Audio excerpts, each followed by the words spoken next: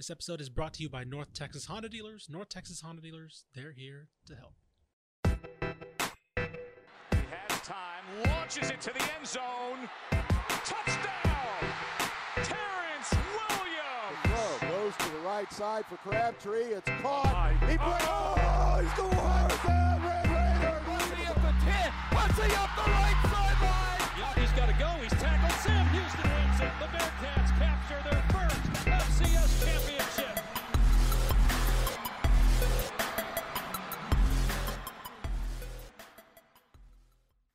Welcome to a special edition of the Republic of Football. I am your host, Mike Craven, the college football insider for Dave Campbell's Texas Football. I am joined for this special small college preview section by Cory Hogue, our small college expert here at DCTF.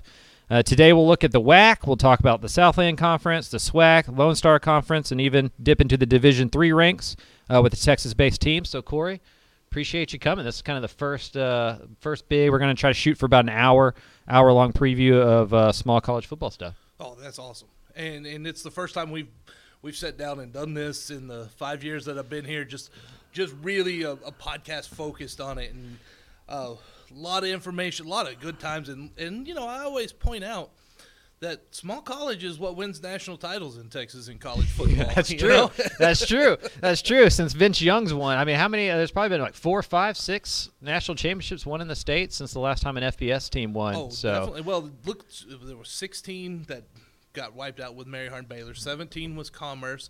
18 was Mary Hardin Baylor. And then Sam was in the spring of 2020.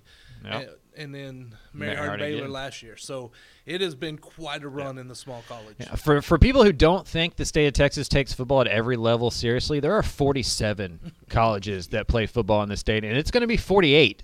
Yes. Pretty soon with UTRGV joining the thing. So we'll start at the FCS level with the WAC. For those of you who haven't picked up the magazine yet, it is in stores for the most part now. So go out and get those if you haven't gotten yours. If you're a subscriber, you would have already had it about a month ago. So maybe think about that. But for the WAC inside the preview edition, you had SFA 1, Sam Houston 2. And we'll talk a little bit about Sam Houston and kind of their limbo here in a second. Incarnate Word at 3, and we'll get to that in a second as well, because that also changed. Tarleton at 4, Abilene Christian at 5, Lamar at 6, and Utah Tech at 7. So Sam Houston not eligible to win the conference or play in the playoffs this year because they're making that transition up to the FBS level. Incarnate Word took a little easy exit door out the side there and joined back with the Southland randomly before the season. So that's all, behind closed doors here. Like that's all happened since like June. You know, like we turn in everything like June 1st, and since then that's all changed. So it has. That's the life of a magazine in today's world, right? Like nothing's evergreen anymore. So, but let's talk about Sam Houston. Even though that they cannot, play in the FCS playoffs this year, they can't win a conference championship. They're only playing a 9-game season. It's kind of a weird year for Coach Keeler. Last year, they were incredible. 2021, they went 11-1 in the fall, lost in the FCS playoffs.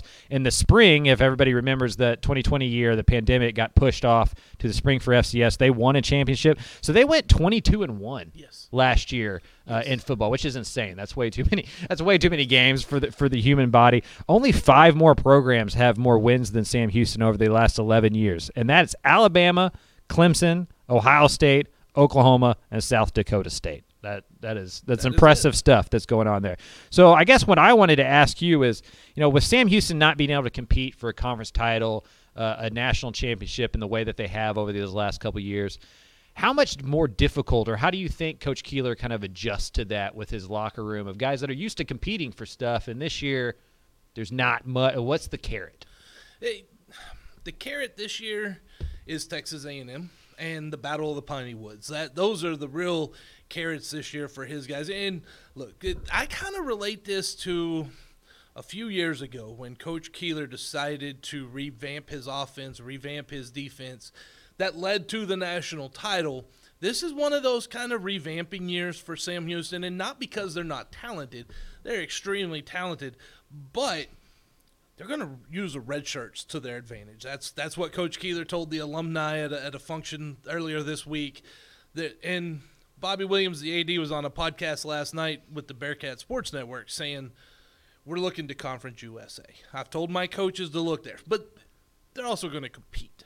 If you talk with Coach Keeler, you know he is not about losing ever, right? So they're going to be competitive. I just don't know that they'll have the depth and maybe not even the motivation. It's been a long time. He will tell you, man, that was a hard year. That was a hard year for writers, and we don't go out there and work out and play all the time. It was a horrible year for the players and coaches. And this was all while they were still building a new weight room, locker room, all that kind of stuff. So they were kind of alternating. Like they were out in the snow shoveling their own stuff or whatever because they're playing in the spring and that snowstorm happened. He said he had to go to a feed store and find like feed shovels, to shovel off the ground. So maybe a much-needed, deserved kind of respite for Sam Houston this year. You got to remember, too, during COVID time, they were redoing their weight room, so they're walking to practice from the dorms or wherever, and they're in uniform already.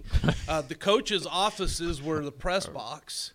It was such a time for them. And then because of COVID, they had to go through testing and go through all that. But when they went in and then, all those precautions they had to take, try to stay healthy, then focus on winning a national title and beating a really good South Dakota State team in that game. And then you got like 2 months, and then you're back into the season. Oh, it was bad. Yeah, Keeler told me if he tried to give another one of his players a COVID test, he was going to get knocked out. So they were sick of that after 23 games. Just to talk about the team a little bit, Eric Schmid gone at quarterback. That's obviously the biggest hole. What are your thoughts on the quarterback room and what that offense can kind of do? The offense is going to struggle this year. They lost a lot, and they have a couple talented wide receivers, Ife Adeyi and Cody Crest, but the quarterback he's not ready to name. Coach Keeler said he's not ready yet at the alumni event to name a starter. So it's competition, and I think it plays into the looking towards 2023 in Conference USA to have that quarterback that's going to – we're going to use him for a couple of years. So we're just going to work on getting the basics in. You're not starting – last couple of years he was starting with pretty much an entire offense and defense that already knew the book, already knew the playbook, how everything worked. That's just an advantage. So they're behind there. Defensively, they'll be fine defensively. Defense will keep them in some games, but I expect the offense to struggle a little bit, especially early in the season. Yeah, they've added some transfers. They got B.J. Foster from Texas, Jordan Yates at quarterback from Georgia Tech. So still some solid names there. If Sam Houston was to, be playing in the WAC like a normal year, would you still have picked them to finish second behind SFA, like even if they had kind of the full repertoire of their season and stuff? Yes. Yeah. And that's not any knock on Sam Houston at all. That is credit to Colby Carthel and SFA. Yeah. That's what that is. Just because with the turnover on the offensive side of the ball, it's going to take a little time for them to get some – and a new offensive coordinator. Sure. Too, a new offensive coordinator in there, that also. But don't worry about Sam Houston. They're going to be okay. They're going to be all right. They've got you look at what they're recruiting in and the guys they're bringing in. They've got 4 offensive line commits from 2023 already. Yeah. They are raking it in. Yeah, they beat UTSA out for a wide receiver pretty recently, so doing really well on the recruiting trail. Before we move on from Sam Houston, I guess the last question for you on them is, how quickly do you think they can arrive in Conference USA and compete? Do you think they're, kind of like some of these schools we've seen jump from FCS to FBS, they haven't had a lot of adjustment period. Do you think that's true for Sam, or do you think there's a couple years of kind of an adjustment period, I guess? No, I think they, by 2024, when they're fully eligible to compete they will have a shot at a bowl. I really do believe that. And there's a lot of – you look at how Conference USA is changing, all the FCS teams coming in there, so they're already on the same footing with a few other teams. That's going to help. Plus, Coach Keeler knows how to build and knows how to win, and he's going to be all right with that. They'll be competitive. He'll be one of the only guys that's coached at like almost every division of football in the country once he's an FBS coach.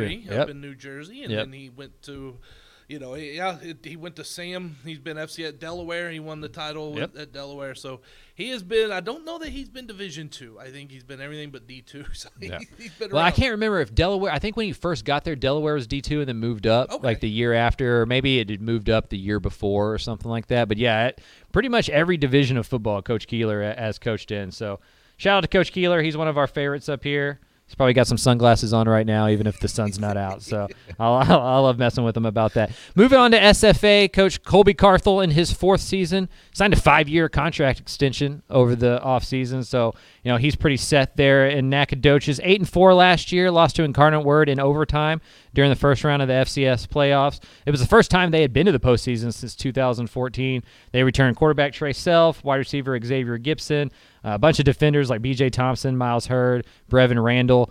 We've talked about it a little bit. I mean, how good are the Lumberjacks this year? They're built.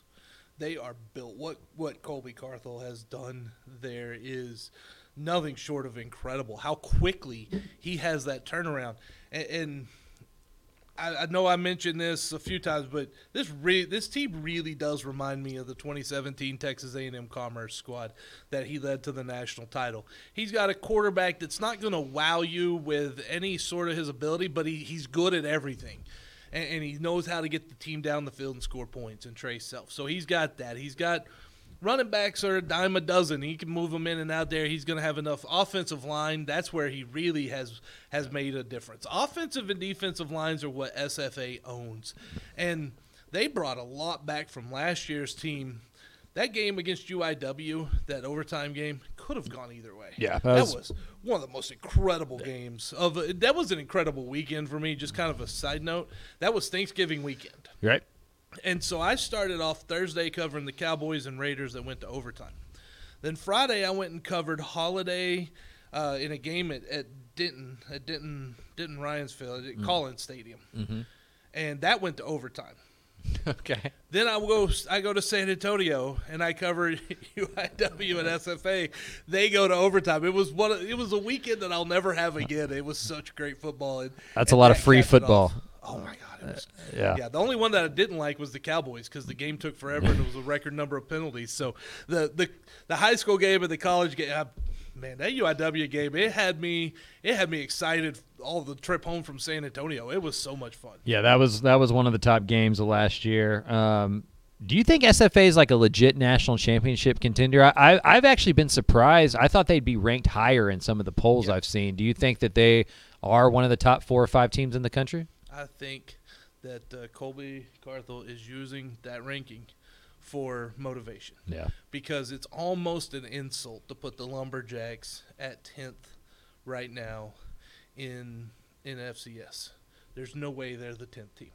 I definitely think they're a top 5 team.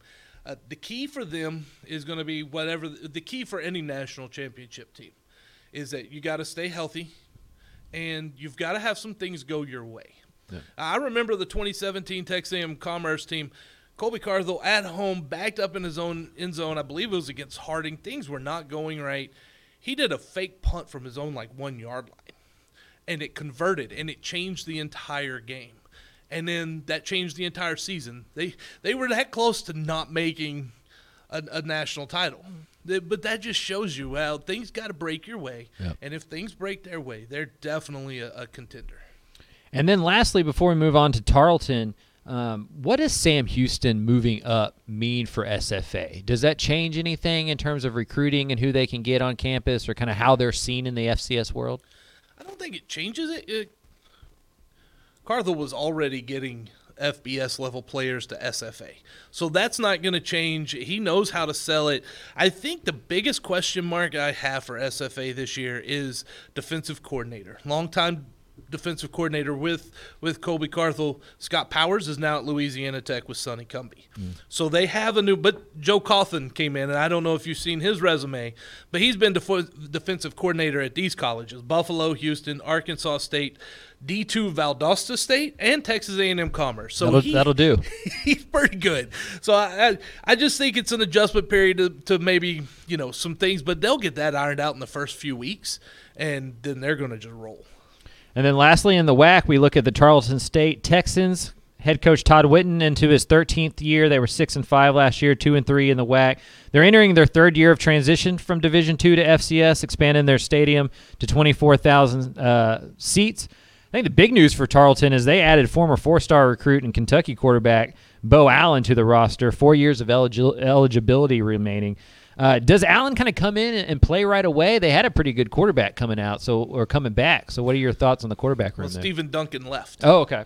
And that's kind of why they got Bo Allen to commit there, because he has that chance to step in and start right away, and that 4 years of eligibility. It's huge. Oh, my goodness. It reminds me so much of what Todd Whitten did with Ben Holmes. He brought Ben Holmes in at the end of the D2 reign, led them to the playoffs. Bo Allen is that kind of guy. He was a 4-star player out of high school, top 20 on ESPN quarterbacks in the entire class, top 5 in Kentucky. He's got every measurable and everything you want, and Todd Whitten knows how to get those guys to play football. So I have no doubt that they're going to be fine, but I think that's another team not necessarily looking for this year, but they need to do 7 wins. They need about 6, 7, 8 wins this year, because even though, yes, last year transition, you're putting 24,000 seats in. You've rebuilt that football stadium. You've got dreams, and nobody's questioning your dreams of going to FBS. You had better be competitive right there, right? That's where those expectations come in. So he has high expectations anyway. Don't forget, they got the director of intercollegiate athletics, Lon Reisman, is now is running for a place on city council. Mm-hmm.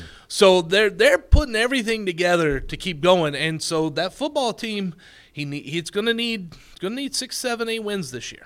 Yeah, I mean, that leads me kind of into my next question about Tarleton. You know, with Sam Houston kind of moving up, you know, SFA kind of looks like the power of the WAC kind of moving forward. How long until Tarleton's, you know, right there with SFA in terms of perception? Tarleton may still be a few years away, but I love what Coach Whitten has done there. He's built a lot of depth. He really kind of, at D2 level, he kind of focused a lot more on transfers, having a very mature squad. Yeah. And, of course, that every coach I talk to, offensive line, defensive line is always what matters, and that's always where they're looking to recruit. But what they look in the transfer portal is a junior or senior offensive lineman, just because they've had that the couple years in the weight room, the maturity level of that makes a huge difference. He went with a lot of high school guys, so a couple years they're going to be built up. They're going to be the juniors and seniors. His entire recruiting class this year was transfers. So he knows he's got a younger team. So this is kind of an eye to when we're going to be playoff eligible. So final conclusions on the WAC. We feel like this is SFA's conference to win, and it'd be pretty shocking if that wasn't the case. Yeah, I would be shocked if SFA doesn't win that this year, especially with Sam Houston not eligible. Normally it'd be one of those two. Right. The team to watch though, Abilene Christian, new coach coming in. That team's they had 19 transfers from FBS schools. So that's pretty good, and that's going to be a team that is going to be interesting to watch this year too. Moving on to the Southland, you had number 1. Again, this is before Incarnate Word announced that they were moving to the Southland in this year. But number 1, Southeastern Louisiana, 2, Nichols, 3, McNeese, 4, Northwestern State, 5, Houston Baptist, 6, Texas A&M Commerce. If you were to do that again today, where would you slot Incarnate Word in terms of Southland predictions? I would put them at the top. I know that the preseason poll has them behind Southeastern Louisiana. I just feel like there's a lot of question marks with both those teams coming in. New quarterback, new coach at UIW, new quarterback. I mean, Cole Kelly was incredible at Southeastern. That's a huge loss. He led them on rushing and passing. They're going to be good, but I just think UIW is the class of the Southland Conference right now, and with every good reason. Yeah, but to look at Incarnate Word, they went 10-3 last year, made the FCS playoffs, like we talked about, beat SFA in that classic overtime game. Eric Morris and Cam Ward, the quarterback, move on to Washington State, coach and quarterback, moving on to Power 5. They bring in a familiar name, familiar face to the state of Texas, and G.J. Kinney. I always want to do J.G. You know, like it's just the G in front of the J always gets me. G.J. Kinney, former quarterback, played in the NFL for a little while, played at Gilmer with Jeff Traylor when Jeff Traylor was a coach at Gilmer. And so, yeah, a different quarterback, different offensive system. they were kind of known as an offensive juggernaut last year. Do they take a step back? I mean, I guess you have to with Cam Ward not being there. I think they do just because it is a new system. But, look, they got Lindsey Scott Jr. at quarterback, transfer in from Nichols. He is a proven quarterback. He will be fine. They've got wide receivers, Taylor Grimes, and a few. I mean, they've got a wide receiver core that is just solid. They are stacked. The offensive line is really good. Running back, I don't have any doubt they'll find one to play there. And, you know, a lot of times people forget last year they were 1 yard away from beating Sam Houston. Yep. They were 1 yard. They got stopped right on the goal line. Sam Houston's final play, they had to do a quarterback sneak. They couldn't just kneel it. That's how close they were to the end zone. So that was a heck of a game. And then defensively, that's where the Cardinals, I think, are going to be much improved. Yeah. I mean, you know, you've got I'm probably going to mess up his name, but Kelechi Anyalabechi. That's closer than I could have got. Kelechi is amazing. Yeah. Like, that guy, he is just incredible. He is a terror. And they have a good defensive line. They lost some defensive line guys in the transfer portal. One, Blaine Hoover, went to Tarleton, and he's going to step in and do well there. So that just shows you the depth they have at UIW. And Taylor Grimes, Darian Chafin from Burke, who also went to, I believe it was Cisco. I believe he went to Cisco Junior College. He's a guy who can really make some plays on the outside for him too. So there may be a couple of get it right weeks, and then I think, you know, as players learn that system, and another thing, coach has been there a while. Right. This was, you know, Coach Morris left right at the end of the season, so they've had a little longer here under Coach Kenny's system. So I don't know that there'll be quite as big an adjustment. Do you think it was a good move for the Southland? Like, do you understand why they moved to the Southland? Like, what is the benefit for Incarnate Word for those that just maybe don't follow that kind of conference realignment stuff? It's about matching up with like-minded schools. That's really what it all comes down to. When you look at the WAC, it was kind of a shock that they were going to join there. Anyway, it was a shock that Lamar went. Then I think now we're kind of at the alignment where they should be. Right. SFA, Abilene Christian, those teams, they're going to make a name for themselves, and they can do that in the WAC. And the WAC, the other thing too, the WAC is so much travel. In basketball season, you're traveling to Seattle, Washington. In the Southland, I heard their commissioner talk about it during media day, and it really described it perfectly. They're a gas tank league. It takes a gas tank to get there and a gas tank to come home. Anyone can go watch. Parents can go watch their kids play. Fans can go watch their teams. That's what they're doing. And they don't want to travel 3,000 miles for a basketball game or a volleyball game, right? In the Southland, they don't have the funds to do that either. That's the other thing. Funding-wise, they don't quite have that alumni base that donates at that level to do that. They don't have the facilities. Yeah. Especially, you know, UIW knew that they were going to need to upgrade, and they still plan on upgrading facilities, but the upgrades they would need to compete in the WAC were going to cost probably way more than they would have been able to do anytime soon. So it really was getting kind of the final transformation here, possibly. There may be a team added here or there or decide to move. It's never done anymore. It isn't. Yeah. It is. The only downside in the Southland Conference now is that everything is going to take place in Lake Charles, although I don't know if it's a downside because that's a pretty nice area to have to go to. Get some gambling done. You know, like I'm fine with that trip whenever. You know, I think in the world of more national conferences, it's refreshing to see one that's trying to remain regional. Yes. And I like that about the Southland and how they're doing. You know, like you can build real rivalries. You can build real road trips, as you were talking about. That's a good thing for college football.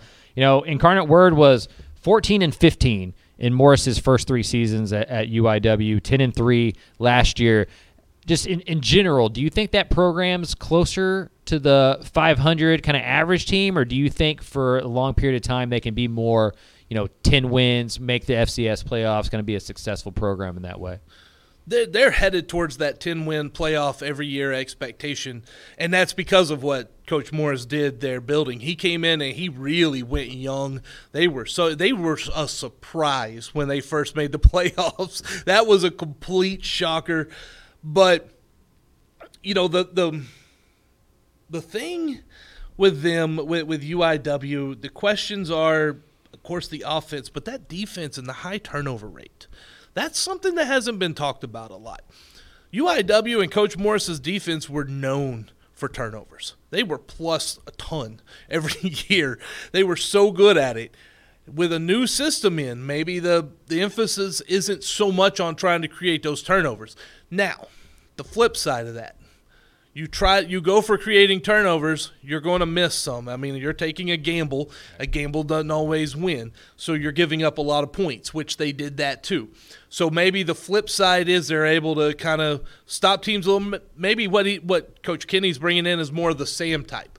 A little bit upbeat when we need to offensively, but kind of lean on that defense a little more. I think if they do that, they definitely are going to become a national power pretty soon. That is the side of the ball that they got to work on because they're scoring plenty of points.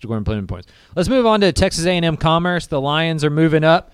First season as a Division I program, moving up from the Lone Star Conference to the FCS ranks. David Bailiff, a long time, Rice coach, been around the state. I consider David Bailiff like the Kevin Bacon of coaches in the state of Texas. Like, there is a 6 degrees of separation between David Bailiff and everybody in the state, like literally everybody in the state. So rooting for them. They were 7-4 last year. Kind of for people that may not watch all, what's the biggest difference between D2 and D1? Depth. Yeah. And it's scholarship level. The talent, the level of talented play with the ones, it's pretty even. There's not a big difference between D2 and D1, the level of play. The quarterback play, maybe a little bit. Sometimes you get a little more accurate quarterbacks at the D1 than you do D2 level. But it really comes down to having 63 scholarships means that you can now, you can build that depth behind it. And that is my reason for putting Commerce where I did, because I know everybody looks at what Tarleton did, and they splashed onto the scene. That was a spring season. They played 5 games. They went 3-2. They really had trouble later in that season. Last year, they started off really good. It hurt them later on in the season because Tarleton's still building that depth. Right. So with Commerce coming in, it's a full season. So I think Commerce is going to start off pretty good. I mean, they're going to start off looking really good. And then I expect to maybe see them fade down towards the end of the season as injuries are going to build up and depth plays a role. If they stay fully healthy, look, that's a team that could be very dangerous. They were good. They were the best 7-4 team in the country last year at probably any level. Like, that team was. They just didn't quite get what they needed from their quarterback due to injuries and things of that nature. They did lose a lot on the offensive line. Amon Simon is now trying with the Cowboys right now. He's in camp with the Cowboys. They lost a lot in their defensive backfield, a whole lot in their defensive backfield. So there is a lot of playmakers they have to replace as well this year. How long does that take? Like, how many recruiting cycles do you think they need before the depth is no longer a concern? It really is about 4 or 5. And I really think that's why the transition period of 4 years is like the perfect time. But I also think it's time to pull that back a year because, Tarleton has had 3 years. Maybe they don't have the full depth they would like to have, but they've got enough that if they could compete for a conference title, they want to do it. Right, and with the transfer portal, you can speed that up a little bit quicker than maybe you could 10 years ago. It does. So, and Coach Bailiff has done a great job with the transfer portal. He brought in a really good quarterback, Jagger LaRoe. He did really well with that. So there is hope there. I just don't. When I say depth, I'm not always talking so much about what they can recruit and bring in. It's about what they actually can pay, because you don't go from 36 scholarships to 63 funded overnight. You have to build that over time. And so that's why that transition period is put in place there. And I think that's the other thing too, APR. Yeah. APR is not a thing in Division II. Right? Like, there are ways to get who you want on campus in Division II. It's not that way in Division I. There's penalties, there's punishment, there's expectations for that now. So yeah, you've got to watch. You got to be careful with him. That's kind of what I would say. The Commerce is one of those. Like I said, I think they're going to be really good, but this is a process, and I think Coach Bailiff is the perfect guy to handle it. He understands that it's a process. He just needs a fan base with him that understands it's a process too, and I don't know that they're there yet. But there is a part of the fan base that does. And that fan base needs to win out and give him some time to build. So we got SFA winning the WAC. We got Incarnate Word winning the Southland, both pretty equal favorites. You know what? I would SFA is an overwhelming favorite, especially like we were talking earlier with Sam not being able to compete for it. UIW Southeastern Louisiana, that's a real battle. Okay. And then Nichols is another real battle. So I would say SFA is a higher favorite to win than UIW. Shout out the Southeastern Louisiana Lions. That's where my little brother played college football back when Pete Golding was the defensive coordinator. He had a little bit of a glow up. He's now the Alabama defensive coordinator. That's okay. Yeah, he's moved up a little bit, and like he's getting screamed at by Nick Saban every single day. So I don't know if the money's worth it. But to move on to the SWAC. We got on the east side of the division, that's where no Texas teams are. Jackson State finishing first. That's Deion Sanders, Shamar Sanders, those guys there. Florida A&M, Alabama State, Alabama A&M, Mississippi Valley State, and then Bethune-Cookman, which I always thought was like a funeral home. Doesn't that sound like a funeral home to me? And then on the west side, Prairie View A&M predicted to go first, Alcorn State 2, Southern 3, Grambling State 4, Texas Southern 5, Arkansas Pine Bluff 6. For me, the SWAC feels like an East-dominant division, right? Yes. East-dominant conference, right? Prairie View A&M, if we had to project them on the East, I think I'd have them between 3rd and 4th, yes. Between those kind of the Alabama schools. But on the West, I think they have a real shot to win that division for the second straight year, even with the new head coach, Bubba McDowell. I grew up an Oilers fan, so I've known about Bubba McDowell my whole life. He's first season there. He'd been a long-time assistant coach. I don't know if he really wanted to be a head coach early on in his career. He just kind of wanted to be an assistant coach, help out, see what he could do. But when the job opened, I think he got so much of a push from the players on that roster that he had to take the job. Excited to see what he'll do there. They went 7-5 last year, won the West, lost to Jackson State in the conference championship game. Lost 2 defensive starters to the transfer portal in a pretty unfortunate situation for them. Jake Cheatham, the defensive back, is gone. Jason Dumas, the defensive lineman, is gone. They're both in our magazine, because that happened after we sent that one away, so that was another unfortunate one. What do you think the Panthers are this year? What do you think that their ceiling is? Oh, their ceiling is playing in the SWAC title game. They definitely have that ceiling, and again, it's because they're in the West. And for a long time, the West was not the dominant conference, dominant side of the SWAC. But with Jackson State being over there, we know what they have. Florida A&M, that's really good. Real threat. Yep. They've got the best linebacker in the country at any level. Isaiah Land is just phenomenal. And so go ahead and pencil him on the All-American teams for the end of the season. That's how good he is. So that's a tough conference. So whoever comes out of that East is definitely going to be favored to win the SWAC and head on to the Celebration Bowl. But the key for Prairie View this year is going to be on the offensive side because defensively they're good. They've got a good front seven. You talked about Drake Cheatham leaving. That hurts the backfield. They're going to need to – they could have some issues in the backfield. I think Coach McDowell knows this. But at the same time – former DB. Yes. He should know that. He does know this. Yeah. But he also understands that front seven and the pressure they put on that quarterback is going to help any DBs he has back. That's the biggest thing. If you can win the battle at the line and then you've got that linebackers to help out there, DBs don't have to cover for 6-7 seconds, and they're not made to cover for 6. No play is designed for them to go for 7 seconds or longer on defensive backside. So the offense is the question. Do you think the loss of Cheatham or Dumas is more, detrimental to the defensive side of the ball? I think Cheatham, because having that experience at safety back there, and he's been able to – he's a ball hawk too. Like, that guy just knows how – he's got an instinct for the ball. Yeah. So I think that's probably the biggest loss. He started there when he was a freshman. Yeah. Drake Cheatham is just an amazing player. So yeah, that's a big loss for them. Quarterback Trayvon Conley is going to take over for Jawan Pass, the former Louisiana transfer, is out of there. Jalon Howard, probably the best wide receiver. I'm excited to see Jaden Stewart with a bigger role. They're running back there. When I was talking to McDowell for the magazine preview, he was really high on Jaden Stewart and how well he's performed during the offseason, kind of added a little bit more shiftiness to them.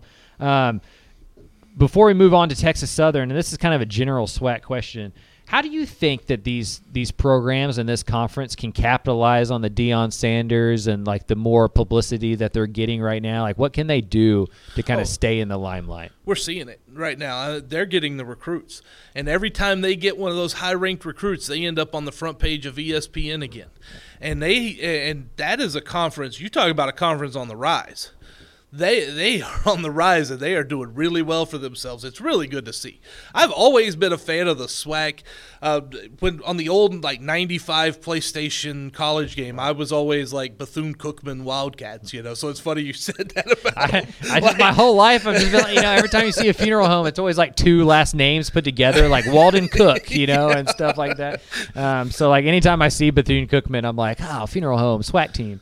The key for Prairie View and Texas Southern to take advantage is they're in that Houston area, yep. So they've got the area they can get it from. They need to make some of those headlines as well, like Jackson State is doing. And really, their season's going to come down to that offense. It's going to come down to their offensive line. Can they protect Conley, and can Conley improve his accuracy? Yeah. The games I saw of Conley last year, accuracy was a problem. I think he only threw 20 passes, but he completed 6 of those. So it kind of shows.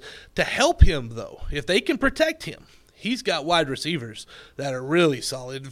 Texas is probably wide receiver heavy as a state. Right. All 47 it's a 7-on-7 influence. It is, and those guys, if they can get the separation and give him maybe a little more space than you give a normal quarter, or not normal quarter, but a really good quarterback, maybe more than Juwan Pass. Juwan Pass could fit that in there. Yeah. Trayvon Conley is still working on fitting that in there. So give him just a little more separation. They could make a run. And he's more athletic. So he's going to run the ball a lot. I think he's involved in the run game. He'll get on the edges to where it'll be kind of like a one choice or run type route situation. So hopefully they figure out kind of interesting and creative ways to deal with that offense. Because I agree with you. I think if there's a concern, it's the accuracy of their quarterback. And hopefully that's one of those things that by game 4, game 5, game 6 is improving early on. I think we see him run the ball a little bit more. He's super talented. He's so talented. He is super talented. So I know he can. I think last year with a lot of inexperience and youth, and that plays a role in it. So you're just not getting a lot of reps at practice because you're not the starter and stuff like that. He didn't expect to play. Now it's different. He's had a full year. He knows he's the guy. So I expect good things from Trayvon Conley because I know he could play. Yeah, he can ball. Texas Southern head coach Clarence McKinney going into his 4th season. They were 3-6 last year, 2 wins in the SWAC. Snapped a 16-game losing streak that dated back to October of 2018. Quarterback Andrew Body is a star, former Corpus Christi Miller standout. Can the defense kind of catch up a little bit to the offense? Because it feels like the offense is now at SWAC competitive levels, right? Like they're going to score enough points, they're going to be good enough to kind of compete with, maybe not Jackson State, maybe not, the top tier teams like Florida A&M, but they can compete with Alcorn State, Southern, Grambling State, those kind of stuff offensively. Does the defense catch up this year, or are they still a year or two away on that side of the ball? That's the big question. And that's what we don't know. And a lot of that, Clarence McKinney came in and he had to redo the entire program pretty much. He came in from Arizona, but he came in with a Houston focus. And so the offense has outpaced the defense on the improvement. So the question does become, how long is it going to take him to find that depth and the people he needs on the defensive side? It doesn't hurt when you have a guy like Andrew Body to show them on tape and see what he can do because he's going to score you points. But you talk about the defense. Last year, they couldn't get off the field. 3rd down, 41.9% of the time they allowed a conversion, and it got worse on 4th down. Right. You can't get them on 3rd, you just go for it on 4th. 71.4% of the time opposing team went for it on 4th down against Texas Southern last year. They converted. You can't get off. Now, look, red zone, Texas Southern was good in the red zone. It was 3rd and 4th down. It really was. Because you look at their red zone stats, they didn't allow a whole lot of success, but they allowed 15 more opportunities than their offense had. And that is strictly because they can't get off the field on 3rd and 4th down. So the concern, I have a big concern for Texas Southern this year because their schedule is brutal. It is. I mean, it may be the most brutal of any of the small college teams. It is just horrible. For your first 4 games, first 6 of 7 on the road at Prairie View. Then you're playing at North Texas. You got Southern at UTSA, at UAPB, Alcorn. Good night. And then after all that, you couple weeks and you get Jackson. Right. Right. So this schedule is so hard for them, and that's why I think if they can get back to 3 wins, maybe a 4th win, that's got to be considered a real step up, and a lot of that will depend solely on that defense. And then on the offensive side, there's not really a question other than will Andrew Body suffer kind of a sophomore slump like we've seen some guys have. I mean, Trevor Lawrence had that at Clemson. So are we going to see a little bit of defenses get a book on him, figure out what he likes to do, what he doesn't like to do, maybe force him to do some things we haven't seen him do on film. But, yeah, he's been good everywhere he's gone, right? He just produces. Lastly, before we move on, with Coach McKinney there, and I think he's doing an excellent job, right? Like we just talked about, Andrew Body there as a quarterback to kind of be the face of a program, to kind of bring in recruits. Do you think we see a situation where I feel like for most of my life, Prairie View's been on top of Texas Southern in terms of pecking order of the SWAC. Do you think that could switch potentially just with, the head coach and who he is and Andrew Body being there? They could make it. Not this year, but not this year. Right. In the future, definitely. Right. I mean, I think Texas Southern found the guy they need to build, because Texas Southern is not a national program. They're not going to be a state program. Coach McKinney knows they can be very successful in Houston. Yeah. And you've got a lot of talent in Houston. Houston supplies a lot of D2 schools. Go in there and pull them. Get some of those kids. These are good players. Yeah. They can really – they've got that area, both of them. I know the SWAC is not necessarily looking to expand. I know both those schools were contacted about moving out of the SWAC. Neither one of them has a desire to do that. They're in the best place they can be right now, and I think Texas Southern is going to get more competitive there. It's kind of funny you say that, because Texas Southern has always kind of been better in basketball. Right. Maybe they're flipping a little bit to where Texas Southern takes football and Prairie View gets basketball bragging rights, but it's still a couple years away. Yeah, I also, like you, I've always been a SWAC fan. Like, I spent my elementary years in like the Northwest Houston area, and you could get to Prairie View A&M and watch a game for $5. And so that was always a lot of fun. Moving on to maybe our favorite conference here at Dave Campbell's Texas Football, the Lone Star Conference. Before we get into kind of the talk about the Lone Star, let's go through the predictions real quick. Number 1, Angelo State. Number 2, Central Washington. And if these names sound weird, right? Like we'll get to it. So 1, Angelo State. 2, Central Washington. 3, West Texas A&M. 4, Midwestern State. 5, UT Permian Basin.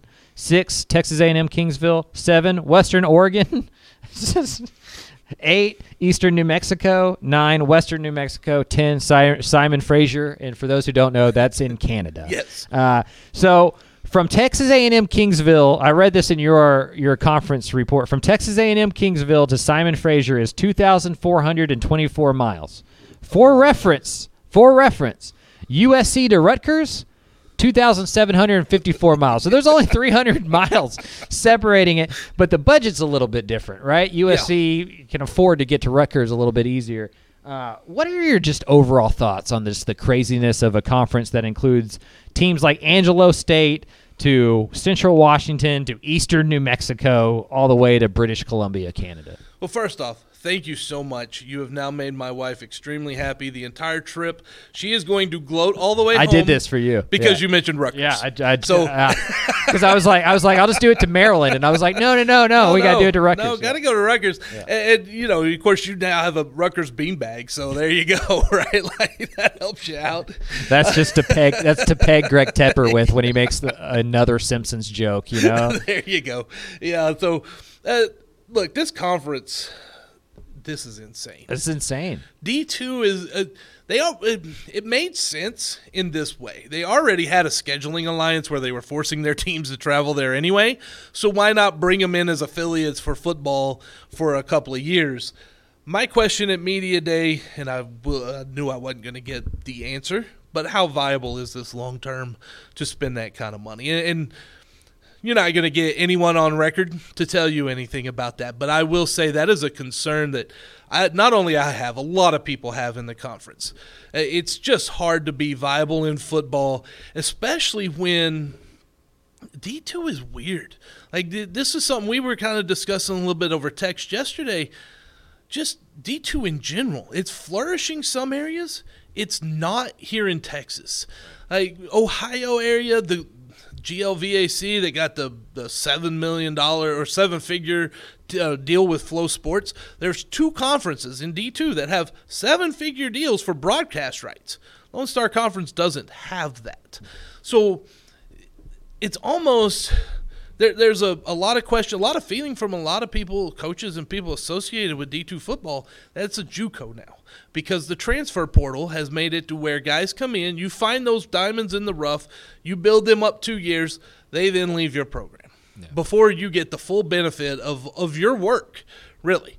And I can understand that, and that is a real concern. So the question, it almost seems as if the question is, are we going to go D1 or are we going to go NAI? That honestly, that seems to be the biggest question. I think it's split. There's splits all over, and there's a few schools in the conference that are just dead set on remaining D2 no matter what, and that's fine too. But you're going to have to. You got to compete on that level with the conferences that can make 7-figure TV rights deals, because now they got a big advantage over you. If you're the conference czar, right, which way would you go, right? Like, I give you the keys to the castle, and you get to be the Lone Star Conference kind of king for a day, right? Are you going NIAA, or which way are you going? I'm going FCS. Okay. For the majority of the school, and really on a school-by-school basis, I would probably break that down. Okay, so you got like Angelo State, Midwestern State, WT. Well, the Texas schools, I would take Angelo, MSU, WT, and I would put them in either the Southland or WAC. I would split them up like that. Like, I'd put MSU in the Southland. I'd probably put Angelo and WT in the WAC. Yeah. Geographically, that kind of how they fit. UTPB also could be a WAC school. But Kingsville, I would combine them, and there's been talk of this in the past, but this is what I would do if I had my one day. Right. I combine them with A&M Corpus Christi, and they start a football program, because now it's not going to be as cost-heavy.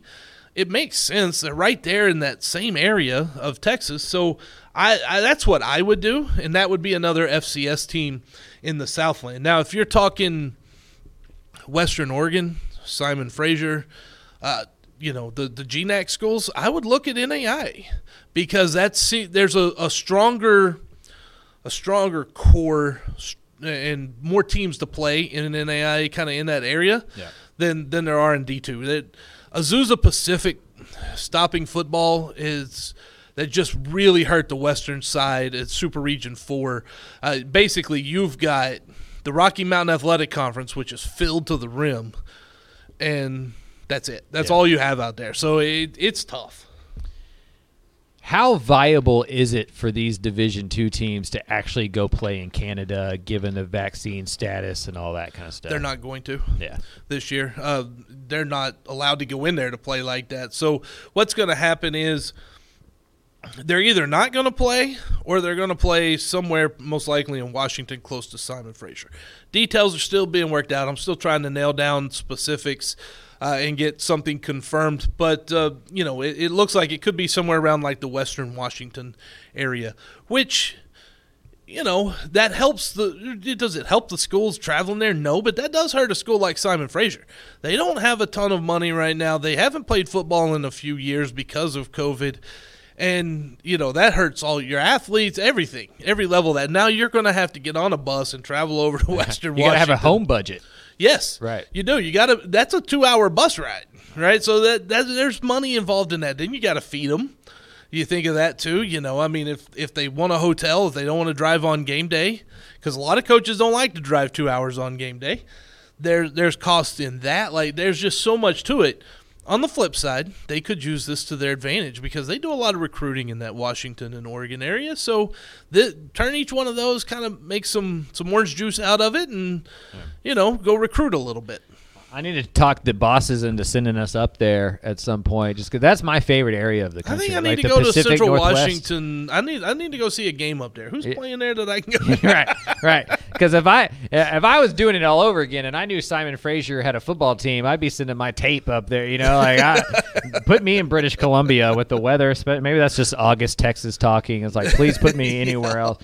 You broke some news for Midwestern State, the defending Lone Star champs. Talk to us a little bit about that quarterback situation now. Well, Dylan Sterling Cole has gained another year of eligibility from the NCAA, so that changes things. If I had to redo that order of teams right now, I put MSU as my favorite. Also, when I did that, Angelo State still had the best offensive line in the conference. Now they don't. Or at least they lost key parts of that. I want to put it that way. And some of that went to Jackson State. Patrick Willis. So yeah, it's so I would put MSU up there. I think West Texas A&M is going to be a really good team, one to watch right there. UTPB is always sneaky, and what Justin Kerrigan does there is amazing. They're going to be really good. They're going to be a threat in every game. That's a program that's about 7-8 years in now. He's got them built. They're going to be a threat every game. And then Kingsville is my surprise team to watch. That team could end up becoming a conference champion. I'm not kidding. They have that kind of ceiling.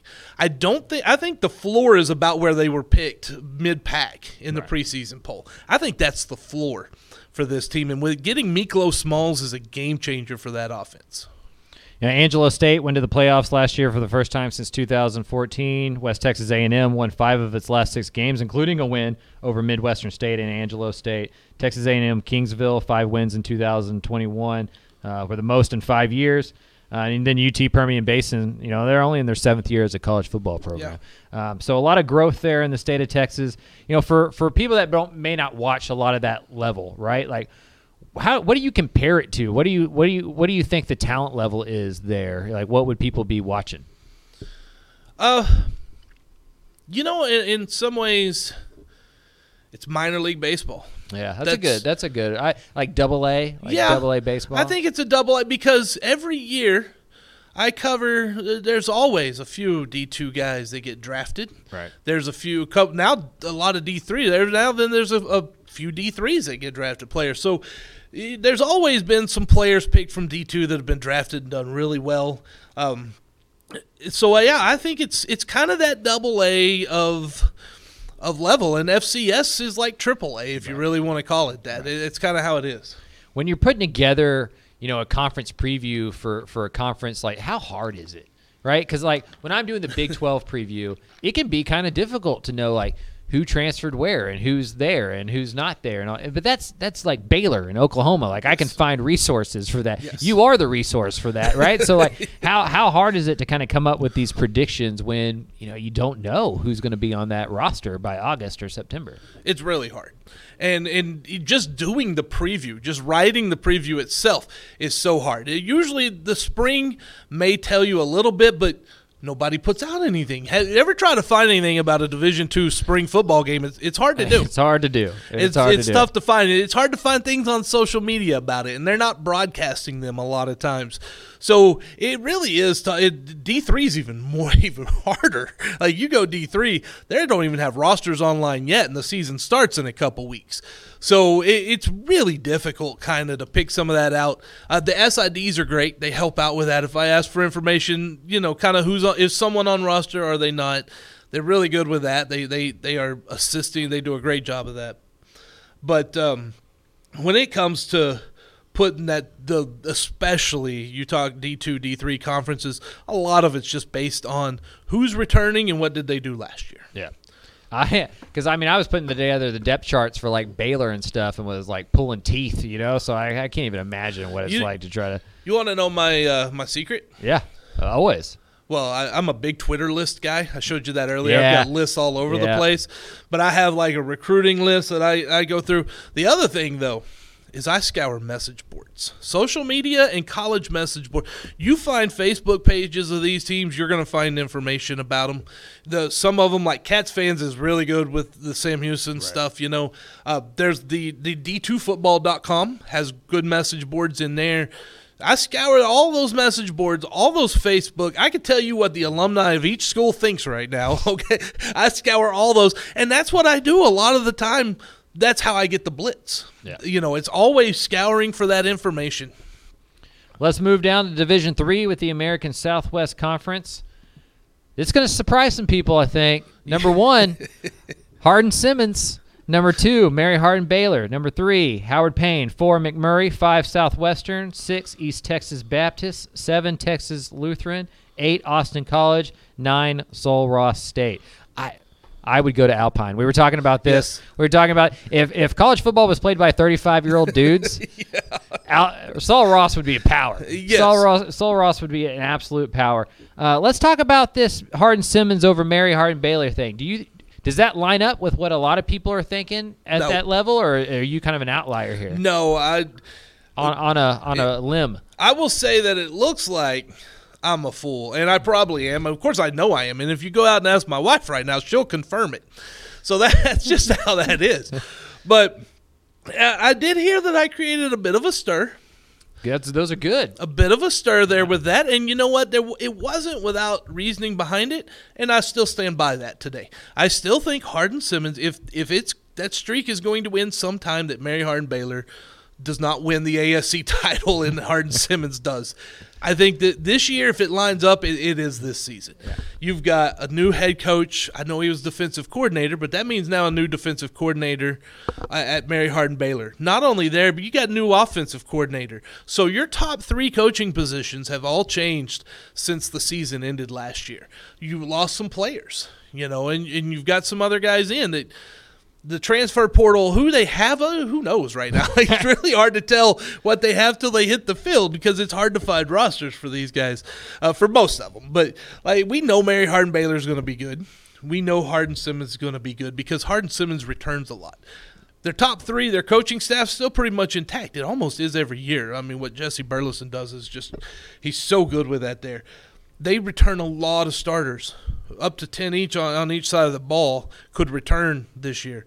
That continuity. They were the only team to play within 10 points all season of Mary Hardin-Baylor last year, and they had Mary Hardin-Baylor on the ropes at UMHB. The only other team to do that was Trinity, who we're going to get to here in a minute. So, that's the thing about how good that team is. They return all that. Yep. While there's questions surrounding Mary Hardin-Baylor. So that's the reasoning behind it.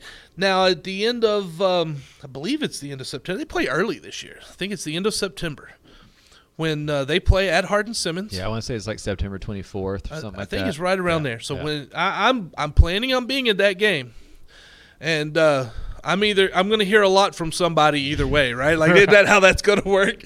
And I look forward to it because if I'm wrong, please tell me because sure. I need you to let me know how wrong I am because it drives me to keep looking for ways to make it better. Mary Hardin-Baylor coming off their second national title since 2018, 20-game winning streak is the longest in the nation. Pete Fredenberg, who is a lot of our heroes in the stat. I mean, he's just tremendous. There for 24 years, had a 231-39 record. Larry Harmon takes over as head coach, like you were talking about. He's 17 years as a defensive coordinator. Oh, yeah. Been there forever. So there's going to be some continuity there.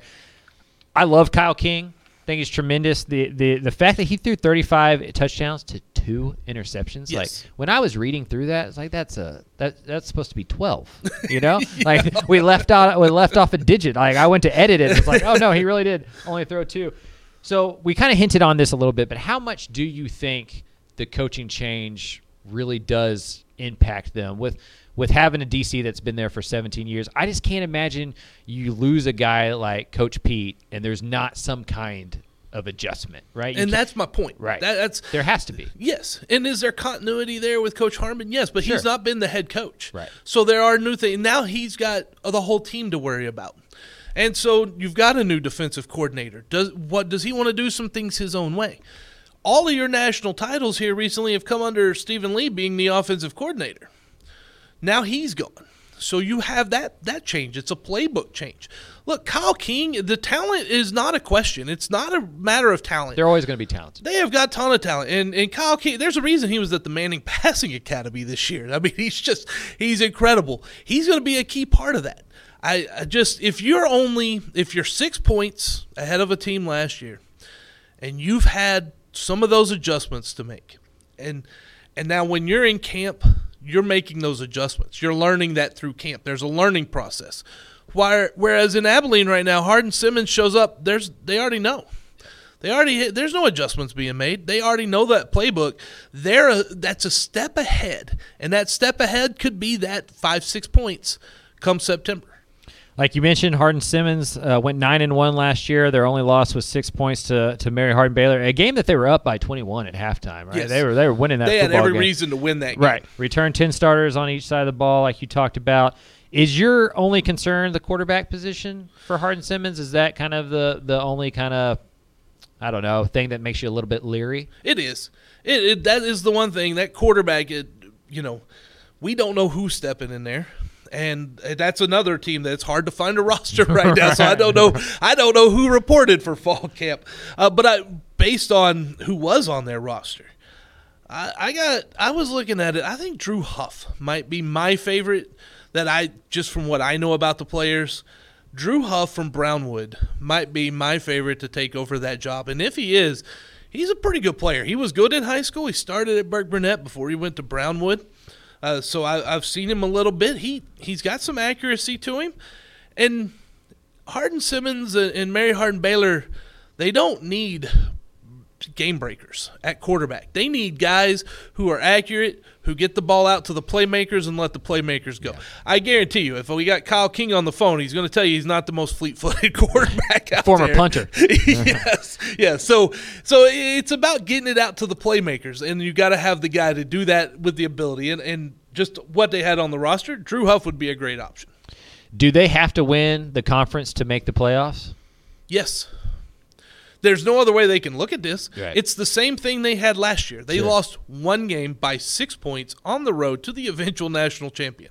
And you're not in the playoffs simply because you played one game against an NAIA school because you can't find anyone else to play you, and you don't necessarily have the money to make trips to Wisconsin, where D3 is big. And that's another thing. Like D3, it's good down here.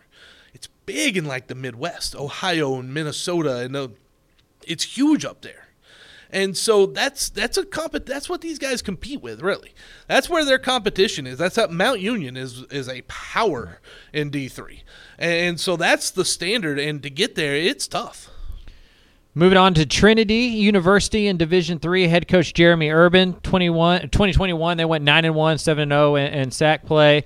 First playoff berth since 2011. Their only loss 13-3 to eventual national championship Mary Hardin Baylor. Quarterback Tucker Horn is back. Defense held opponents to 8.1 points per game. That's another one that when I was editing your section, I was like, he meant 18.1 points per game. There's no way that somebody held in modern football, right? That's like old school, high school stuff or whatever from the 80s. How good can they be in 2022? Well, they return almost everyone from a team that if they would have just been able to put up a few more points. Right. Because that game was decided late. Yeah. Mary Hardin Baylor did not put that game away until late. It was so nip and tuck. The tension was so real in that stadium. It was great for me, not for anyone else. But I enjoyed the heck out of it. Kind of like the Sam Houston UIW game we talked about earlier. Everyone up there was so tense. I'm back there going, man, this is awesome. And they're like, shut up, I don't like you right now. No, Trinity, if they had won that game, there's no reason why they would not have been national champion. That's how good they are. That defense, 8 points, it's not a joke. Look at what they held Mary Hardin Baylor to. Right. You hold that team to 13. You should be winning football games. Who does that? Right. No one else in the playoffs held them to 13. So, yes, the Trinity is a real threat. And Tucker Horn, former Graham quarterback, he is quick on that release. That is the one thing you don't see on film from him on tape, but there in person, he gets the ball out so fast, and he makes really good decisions, and then he's got some speed, so he gives the defense fits. Yeah, it was a really good year of football in San Antonio last year with Incarnate Word making the FCS playoffs, getting a couple rounds deep. Trinity, like we just talked about, wins a conference, almost beats the eventual national championship. Your champion UTSA wins Conference USA. It was a really, really good year in San Antonio. It's cool to see that city kind of get its glow. Let's get to our last team that we're going to talk about today in this podcast, Southwestern Assemblies of God. Head coach Greg Ellis, former Cowboys player, comes in kind of late in the cycle. Kind of what happened there with the coaching change being so late? Do you know kind of what that was about? I have no idea. Yeah, it was weird. I was as shocked as everyone. I'm sitting there. I've got one of my lists are all the teams, the school football accounts on the list. So if they update one, it comes on my list. And so I look at that and I went, huh? What? He's gone? And then all of a sudden, like I'm doing Texas College, I'm not trying to find out who the coach is. Because for the magazine, I was like, I guess it's Greg Ellis. There was nothing. They had nothing updated after the first week of the season last year on their website. So now there's nothing. And then next thing I know, Greg Ellis is the coach at Sago. And I was like, okay, well, that conference is really going to be incredible because he's got talent there. Keaton Dudek is coming back. He had 1,586 yards and 22 touchdowns on All-American last year. He's coming back. It's interesting. Sagu had the preseason offensive and defensive and special teams player of the year for the SAC. But yet they did not. They finished 6th in the preseason voting. So that tells you about the confusion and how confused. What do we think of Sagu? They had 1 first place vote, 1 third, 1 fourth, 1 fifth, 3 sixth, 1 eighth, and 1 ninth. People are over the board, and that's the coaches, right? All over the board on Sagu. So, yeah, that team, it's going to be interesting to see how they do their new quarterback. Jordan Barlow is playing professional football now. So, new quarterback there. Just real quickly, too, though, Texas Wesleyan. That might be a team that we're talking about in the NAIA playoffs, and it's a heck of a story. They just started their program again about 5 years ago. Yep. And now here they are, picked 2nd in the preseason poll, only behind Ottawa of Arizona, who's a national power type team now. Joe Prudhomme has done such a great job as coach there. They're incredible. They're building a new stadium. Like they are on the rise right now, and I think that's a team. They only lost a few seniors on defense. None of their top offensive players at all. Like I was looking, you had to go down to about 10th on the yardage chart to find a senior last year offensively. That's just how young they were. So he has built this, and they're going to be a really good team. And I have a feeling later in the season, when I come back, which is a warning now, just want to warn you, later in the season, we may be really talking a lot about Tex West. Well, Cory, I can confidently say there's not a better small college preview podcast that's been recorded for the state of Texas than the one that we just did. Right? I'm pretty confident, mostly because there may not be another one. There probably isn't another one. And it may be even the best in the country because there are great podcasts on Division III. On each level has great podcasts. There's not anything that really covers all of them. So who knows? Yeah. Well, to kind of let the cat out of the bag, we're thinking about doing this on a weekly basis. Doing a 30-minute, hour-long kind of recap. We won't be able to touch all 35 schools because that would take 5 hours or something like that. But doing a 5-10 kind of quick hitters of the small college. So we'll get that worked out. We'll get that out and about. So if you like this podcast, if you liked what we just did, please let us know. Rate, respond. Rate us 5 stars on all the different platforms. Email me, send me tweets. Let our bosses know that that's something that people are out there and thirsty for. Sir, really appreciate the time. Thanks for coming on. Oh, yeah. Hey, thanks. This is fun. If we could do this weekly, man, that'd be right up my dream world. Maybe not many people's dream world, but that's my dream world, right? Hey, well, we want to be the place that covers all 47, right? Soon to be 48. Like, that's what separates us from a lot of other places. And so I think adding that podcast would Name be me another would be a part place of it. that does that. Yeah, that's why I took the job. All right, man. Appreciate it. And we'll be talking to you again here in a little bit when we get Republic of Football. All righty. Thank you.